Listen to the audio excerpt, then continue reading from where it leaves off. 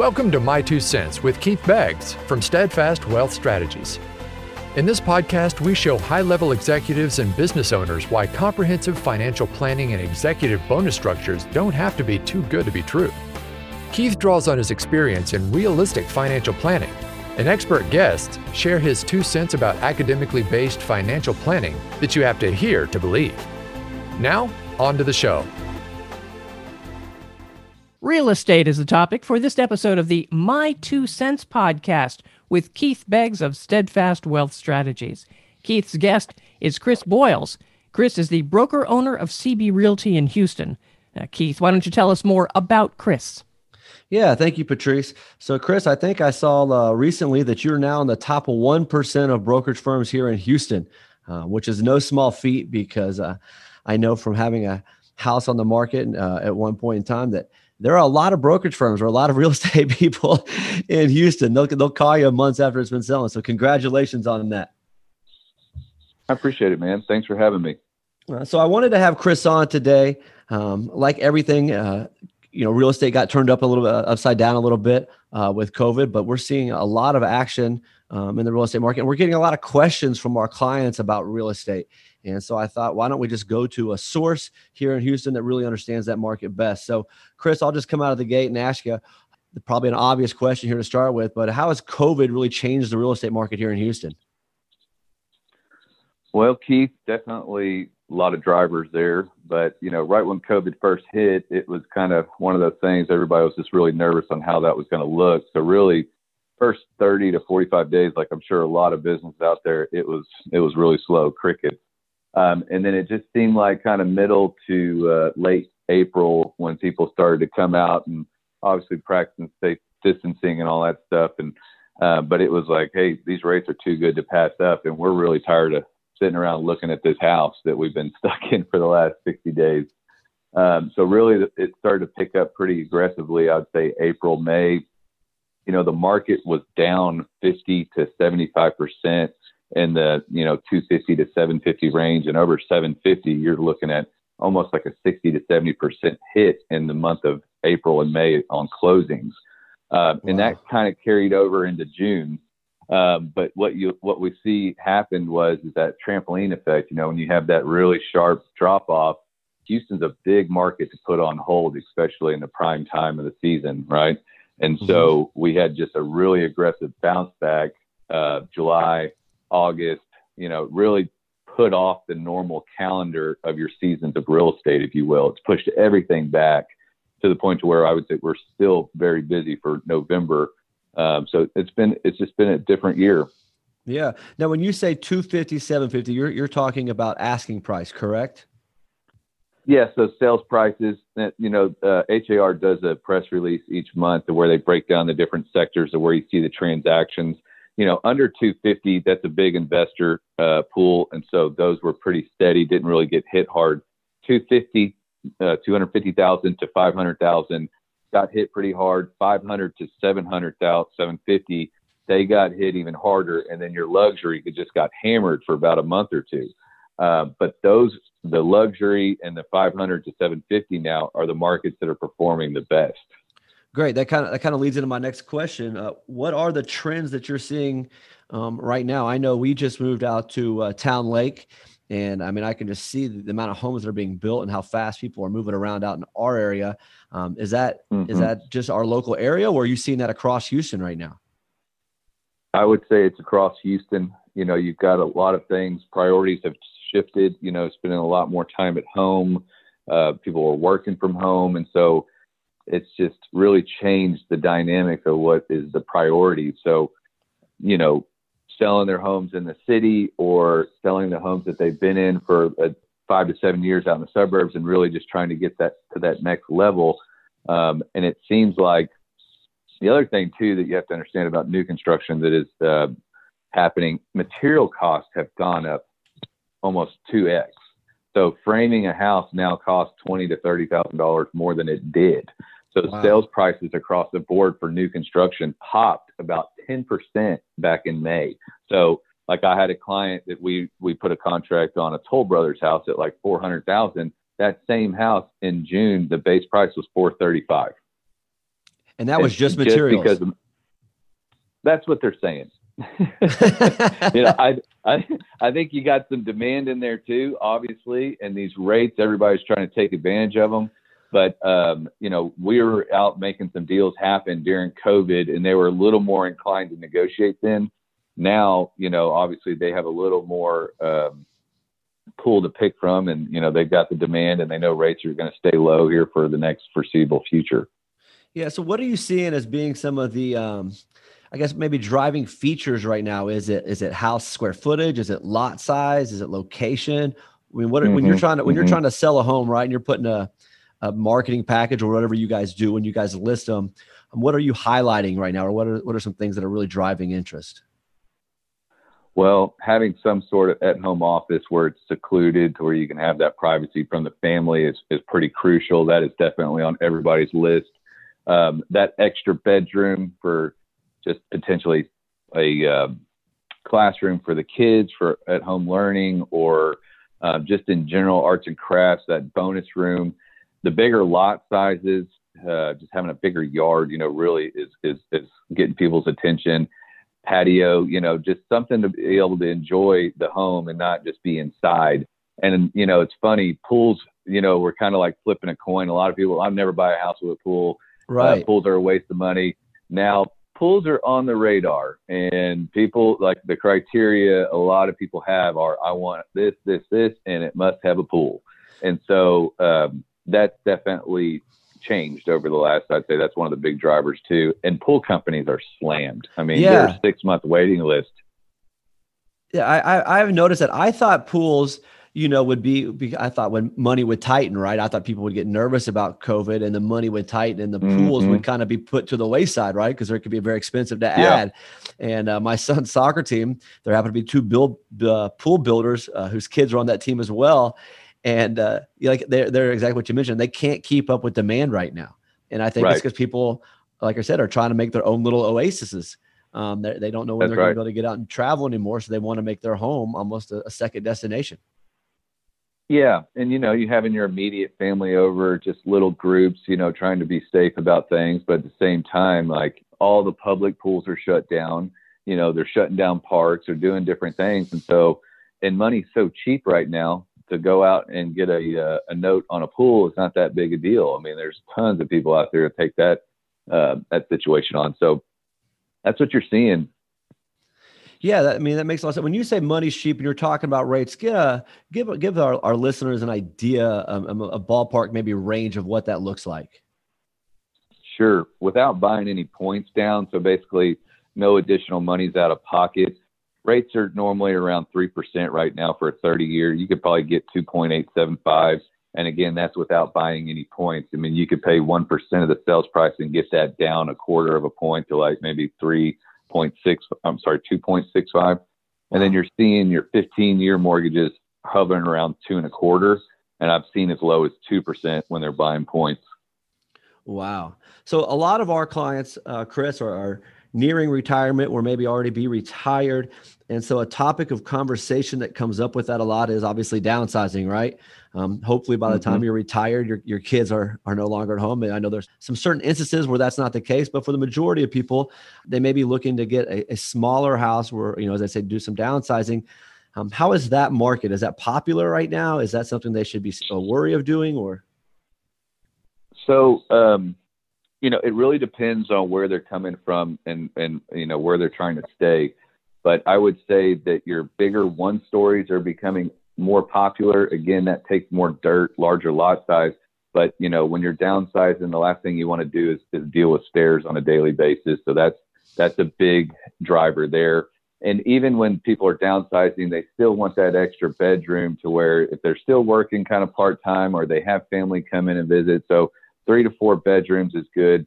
And of course, the utility cost, if you have a 3,000 to 4,000 square foot home and you're an empty nester, your utility costs on that home are probably 2x of what it would be on, say, a 2,000 to 2,200 square foot, a little more manageable.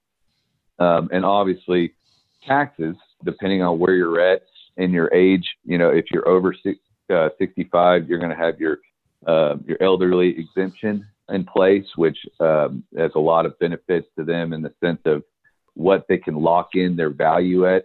Been kind of doing a little more research since you asked me to touch on it just a little bit, Keith. And one thing I found really interesting is once you get your 65 exemption in place, the county cannot increase the value of your home anymore until you do any kind of upgrades to the home. And the only way they're going to know if you do upgrades is if you pull a permit and record the cost of the permit.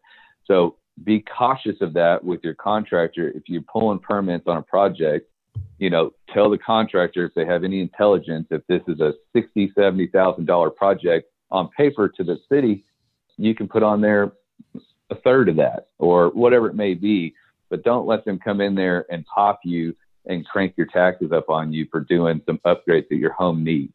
Yeah, you know what I mean? Chris, be conscious of that. Sorry, I didn't mean to talk over you there. Talk about what that 65 exemption is, just in case no one's ever heard of it. And I think this is really important. If you're getting close to age 65, we just talked about how low interest rates are now. If you're thinking about downsizing, you can downsize. You can lock in a mortgage at 15 or 30 years. And then with this exemption that Chris is about to explain a little bit deeper, you could have a fixed living cost for the next 30 years while you're getting money, like you just mentioned, under 3%. So you can maximize the value of your home now. You could downsize to a home that you like. You can put that on a 30-year mortgage. And then, Chris, talk about that exemption, but that'll help them lock in that fixed cost, and which is so important in retirement, to have a fixed cost when you're not working anymore. So kind of dive into that a little bit deeper for me, please. Yeah. So what we're seeing too, there's people are capturing equity. We're going to buy a smaller home and they're having a lot of money left over where they can get into the market with it because they are taking the money at a lesser rate. If you did a 15-year mortgage, just to be a little more fiscal responsible on that, you're at 2.25 and the market's been performing obviously better than that on average. So there's ways to make money there. The other thing too is when they're downsizing and you've got this over 65 exemption, on average, it drops your tax value. So the valuation of your home by 25%. So basically they're taxing you on 75% of the market value of that home. And then that is locked in. So that's your value until you go to the county or you go to the city and you do those upgrades I was talking about, where you do an assessment and they come in and then they can adjust your basis. So that's why you need to be really cautious of that. But on average, it's 25%.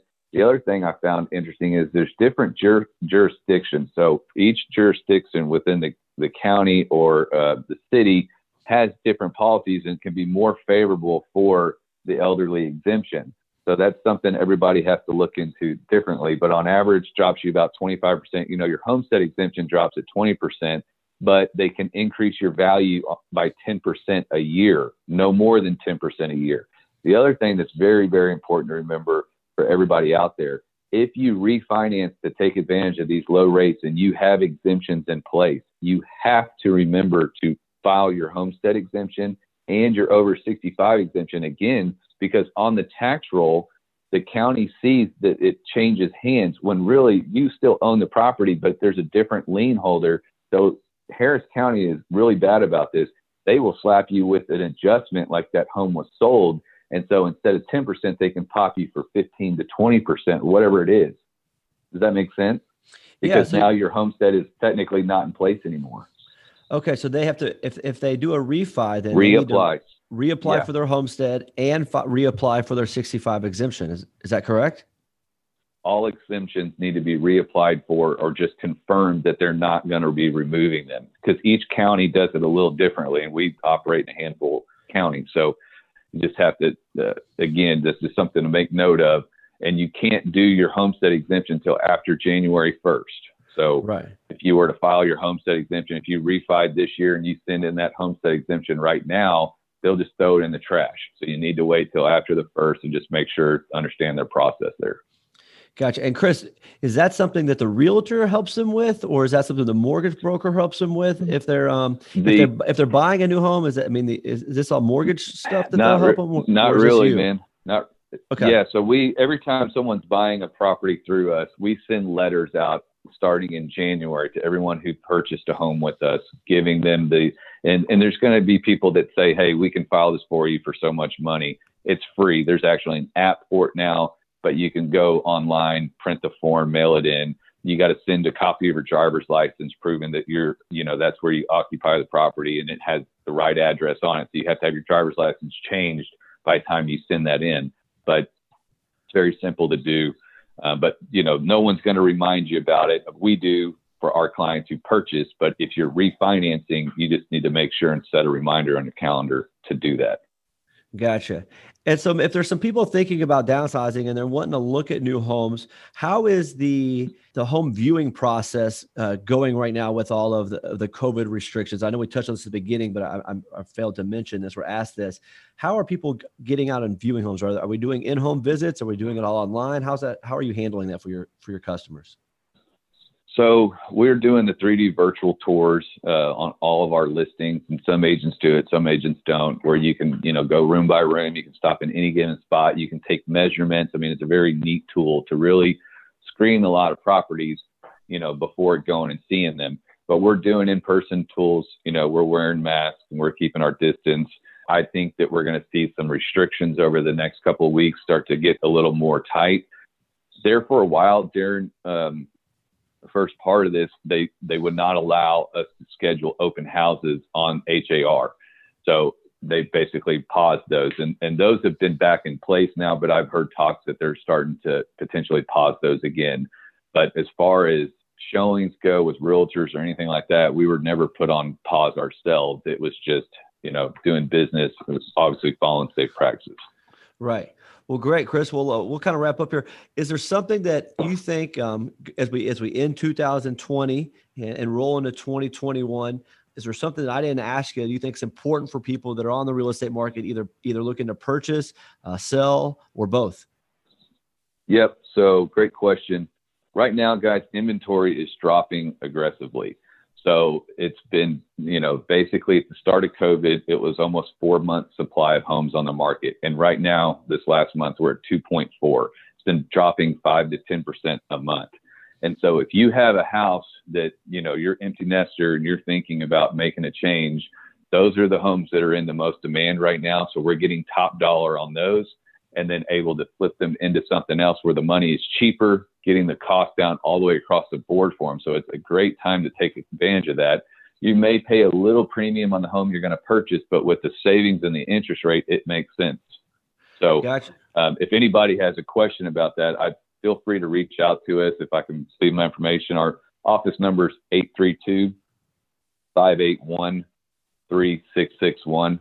And my email is chris@cbhouston.net. That's chris@cbhouston.net. And if you put in the subject line, Keith Beggs client, you have a question, we'll be happy to spend some time on the phone with you and answer anything you guys have. Hey, Chris, your team has a website as well, don't you? Why don't you give that out? That's right.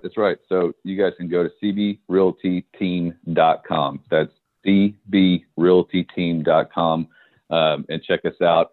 Look at us on Google. On Zillow, we're one of the top ranked teams. We do all of our past client reviews. So we're big on customer service and taking care of people. So excellent. So I think I failed to mention this at the beginning. I've known Chris for probably close to 7+ years now. We met at Houston's First Baptist over on the Loop. We actually both now play golf together out at Pine Forest, but he's got a great team. He's got a great heart for service. And I know that they would take great care of anyone out there that has questions on this. They have 100% have our backing and being an ally. We're a partner of ours. So I want to thank everyone for listening today. Again, my name is Keith Beggs. If you have any questions concerning finances, does this make sense for you financially? How would this affect your income? Obviously, feel free to reach out to us. My email is keith@steadfastws.com. You can find us at steadfastws.com online. And you can always reach me by phone at 832-506-9034. Chris, again, thanks for jumping on. I think this is really valuable information for a lot of people out there that have these type of questions and don't never know, is it time to jump? Is it time to move? Or are we? And so I think it gives them some clarity that they can then now act on. So thanks again, Chris, for doing this. And thanks everyone for jumping on, and we'll be back next week. Thanks, Keith. You can get a heads up when new episodes are available of Keith's podcast, My 2 Cents, All you have to do is subscribe with the subscribe button on this page, and of course, you can share with the share button. Thank you for listening to My 2 Cents with Keith Beggs. Click the subscribe button below to be notified when new episodes become available. All securities discussed are offered and provided through Steadfast Financial Planning, LLC. The information covered and posted represents the views and opinions of the guest and does not necessarily represent the views or opinions of Steadfast Wealth Strategies. The content has been made available for informational and educational purposes only. The content is not intended to be a substitute for professional investing advice. Always seek the advice of your financial advisor and/or qualified financial service provider with any questions you may have regarding your investment planning.